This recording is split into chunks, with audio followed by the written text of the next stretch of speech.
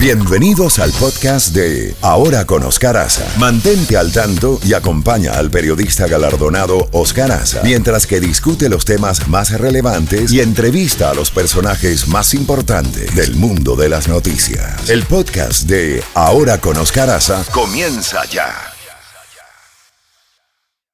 Ya hicimos la conexión en estos momentos. Nos vamos a San José, Costa Rica, con el señor Antonio Ledezma, exalcalde de Caracas, o alcalde perseguido por la dictadura de Nicolás Maduro, para quien viene de Lima, de la cumbre de jefes de Estado. Antonio Ledezma, muy buenos días. ¿Qué podría usted decir del resumen de qué se sacó de esa cumbre? Buenos días. Muy buenos días. Bueno, se sacó una contundente resolución. Creo que tuvo también como antesala la decisión política del gobierno del Perú de considerar persona non grata a Nicolás Maduro en el seno de una reunión multilateral cuya agenda sería hablar de libertad, de democracia y de gobernabilidad, y se consideró desde los primeros días del mes de febrero de este año que Nicolás Maduro no era bienvenido a ese debate, porque más bien él es la antítesis de libertad, la antítesis de gobernabilidad y la contradicción de lo que es la esencia de la democracia en cualquier parte del mundo. Y luego todo el menú del debate tenía como plato fuerte el caso de Venezuela, para cerrar con ese acuerdo que ya circula por todo el mundo, rechazando la dictadura venezolana y sobre todo de antemano condenando el proceso irregular que está pautado para el próximo 20 de mayo. Ese es el próximo reto de ustedes, los dirigentes opositores. El 20 de mayo, ¿qué puede pasar? ¿Cuáles son los escenarios que ustedes se han planteado en las reuniones que ustedes llevan a cabo? Si el gobierno consuma el fraude, terminará absolutamente aislado y con una condena y un repudio prácticamente unánime de la comunidad internacional, con las excepciones de Cuba o de Bolivia, y con un pueblo dispuesto a unir, a hacer una junta, los que están todavía en el territorio nacional, los que estamos afuera, luchando, movilizándonos de alguna u otra manera para decirle a la comunidad internacional que el respaldo que le están dando a la democracia venezolana, a la lucha por la libertad de Venezuela, no es en vano y no va a estrellarse contra una frustración, porque lo que aspiramos nosotros es que se dé la máxima de que primero salir de la dictadura para luego hacer un proceso electoral que garantice que la expresión soberana de los ciudadanos venezolanos se va a respetar. Ahora bien, hay una serie de afirmaciones de que los venezolanos tienen que coger el destino en sus manos, como lo han hecho, como lo hicieron en el 2014, como lo hicieron en el 2017, pero ¿hasta qué punto ese pueblo estaría dispuesto a salir, hablando quizá con una pregunta no políticamente correcta, a que lo maten, a inmolarse y quedarse ahí? Y los que decían, recordamos, claro, usted no decía eso, pero los que decían que los militares venezolanos no disparaban contra su pueblo, la experiencia nos ha dicho lo contrario. ¿Cómo se barre con esa cúpula corrupta de narcomilitares en Venezuela? Ese es un objetivo tan difícil como Nicolás Maduro. Bueno, cuando frente al vicepresidente Mike Pence la semana pasada, más específicamente el pasado viernes en horas de la tarde, cuando sostuvimos una reunión, planteé la necesidad de activar el principio de intervención o de injerencia humanitaria, y lo hacemos porque estamos convencidos que Venezuela está secuestrada por una narcotiranía. Usted ha dado una reseña de lo que ha hecho el pueblo de Venezuela. Ha marchado, ha protestado, ha votado en procesos electorales aún contaminados. Hemos expuesto la vida, han muerto, se han sacrificado decenas de venezolanos, jóvenes, funcionarios como Oscar Pérez, que fue acribillado el pasado 15 de enero. Ayer se cumplieron 3 meses de esa ejecución. Todavía hay gente que sigue corriendo riesgo, asumiendo la responsabilidad de defender lo más sagrado para un ciudadano en cualquier parte del mundo, que es su patria. De allí que cuando se dice que nosotros estamos simplemente cruzados de brazos esperando que venga una solución del cielo, eso no se corresponde con lo que ha sido la cruzada de un pueblo aguerrido, valiente, que ha sido reconocido por usted y por muchos observadores internacionales que han visto en el pueblo de Venezuela la representación de la gallardía, de la valentía, pero lamentablemente en Venezuela impera un régimen mafioso que ha venido cerrando las vías electorales, que ha desprestigiado los escenarios del diálogo, y lo que nos queda entonces es unir las reservas que tenemos en el país de lucha cívica con el apoyo de la comunidad internacional.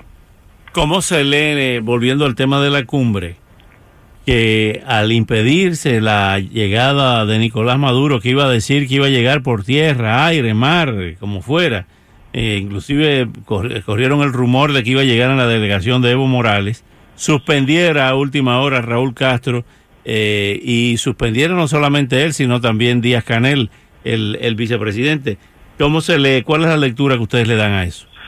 Bueno, yo creo que fue una manera de autocalificarse. Yo creo que el propio Raúl Castro, cuando ve que a Maduro no lo invitan porque lo consideran de dictador, bueno, él dirá, yo soy tan dictador como Maduro, y no cuadro tampoco en el ambiente de una cumbre donde se va a respirar democracia, libertad, más allá del desempeño particular de cada jefe de Estado.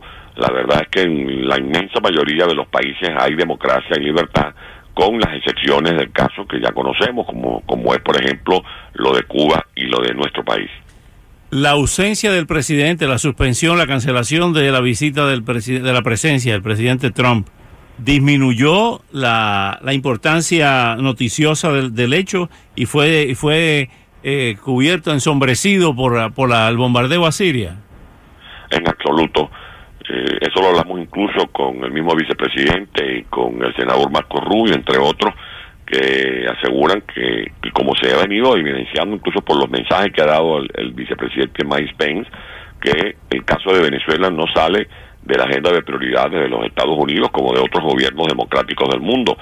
Por ejemplo, del gobierno de Francia, del señor Macron, del gobierno de España, del gobierno de Alemania, porque saben que lo que tenemos en Venezuela es una amenaza latente contra la estabilidad de muchos hemisferios, porque es un régimen coludido con el narcotráfico y con el terrorismo.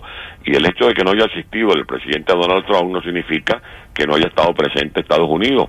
A diferencia de regímenes dictatoriales como el de Venezuela y el de Cuba, en Estados Unidos funciona el imperio de la ley, funciona el Estado de Derecho, y el vicepresidente, con todo rigor, representa la voluntad y la posición política que en este caso tiene el gobierno de los Estados Unidos, como nos los expresó en la reunión por más de media hora que sostuvimos con él el viernes en la tarde. Finalmente, Antonio Ledezma, cuando la comunidad internacional y amplios sectores de la oposición dice que no van a reconocer el resultado de esas elecciones, ¿es dando por sentado que Maduro se va a imponer o dando por sentado que no reconoce ningún tipo de resultado, aunque el que gane no sea Maduro? Es que Maduro es un hacedor de fraudes contumaz. Ya el año pasado hizo una cascada de fraudes, la constituyente, que ha sido rechazada por más de 80 países del mundo. Luego unas elecciones regionales y unas elecciones municipales tóxicas, porque se hicieron a contrapelo de lo que dicen las propias leyes en cuanto a fechas, y además sin ningún tipo de observación y con el ventajismo que se ha venido denunciando. De allí que Maduro cree que él puede hacer lo que le da la gana, no solo con los venezolanos, sino de pretender amenazar la paz y la estabilidad de nuestro continente, y estoy seguro que en eso no van a ceder los gobernantes del mundo, que tienen una responsabilidad de garantizar la paz y la gobernabilidad de nuestro hemisferio. Al otro día del 20 de mayo comienzan las movilizaciones en Venezuela. Ya a diario hay movilizaciones en Venezuela. En Venezuela hay más de 30 protestas diarias. Ese es el promedio que hay de protestas diarias, de gente que protesta por la comida, por la medicina, de gente que protesta porque sus familiares son víctimas de atracos, de asesinatos, de gente que protesta porque en Venezuela opinar es un delito y se les persigue, se les hostiga. Eso quiere decir que la llama de la dignidad está siempre encendida, y que el alma de los venezolanos es un pebetero que no se va a apagar, mucho menos porque un dictador haga un fraude como el que descaradamente quiere perpetrar el próximo 20 de mayo. Antonio Ledezma, como siempre, si quiere enviar un saludo al final a todos los venezolanos, a los miles de venezolanos que nos escuchan todas las mañanas, los micrófonos son suyos. Que seguimos en pie de lucha, que estoy cumpliendo el compromiso que asumí de sumar mi voz, de ser uno más a la diáspora de venezolanos, de esos que han venido luchando desde hace 12, 15 años, que estoy ahora en Costa Rica, rumbo a Panamá, a cumplir una agenda de trabajo con las autoridades de distintos países, buscando el apoyo para la causa venezolana y sobre todo ocupándonos de hacer diligencias para que se regularice el estatus migratorio de miles de venezolanos que están sufriendo un calvario cuando tienen que asumir este papel de desterrados o de refugiados, y que tenemos la idea, si resolvemos algunos detalles, de estar muy pronto por allá en Miami. Bueno, aquí lo recibimos siempre. Muchas gracias por recibir nuestra llamada. Un gran abrazo en la distancia, Antonio Ledezma. Igualmente, Oscar, un gran abrazo a ti y a toda la audiencia, y especialmente a nuestros queridos venezolanos. Así es, muchas gracias.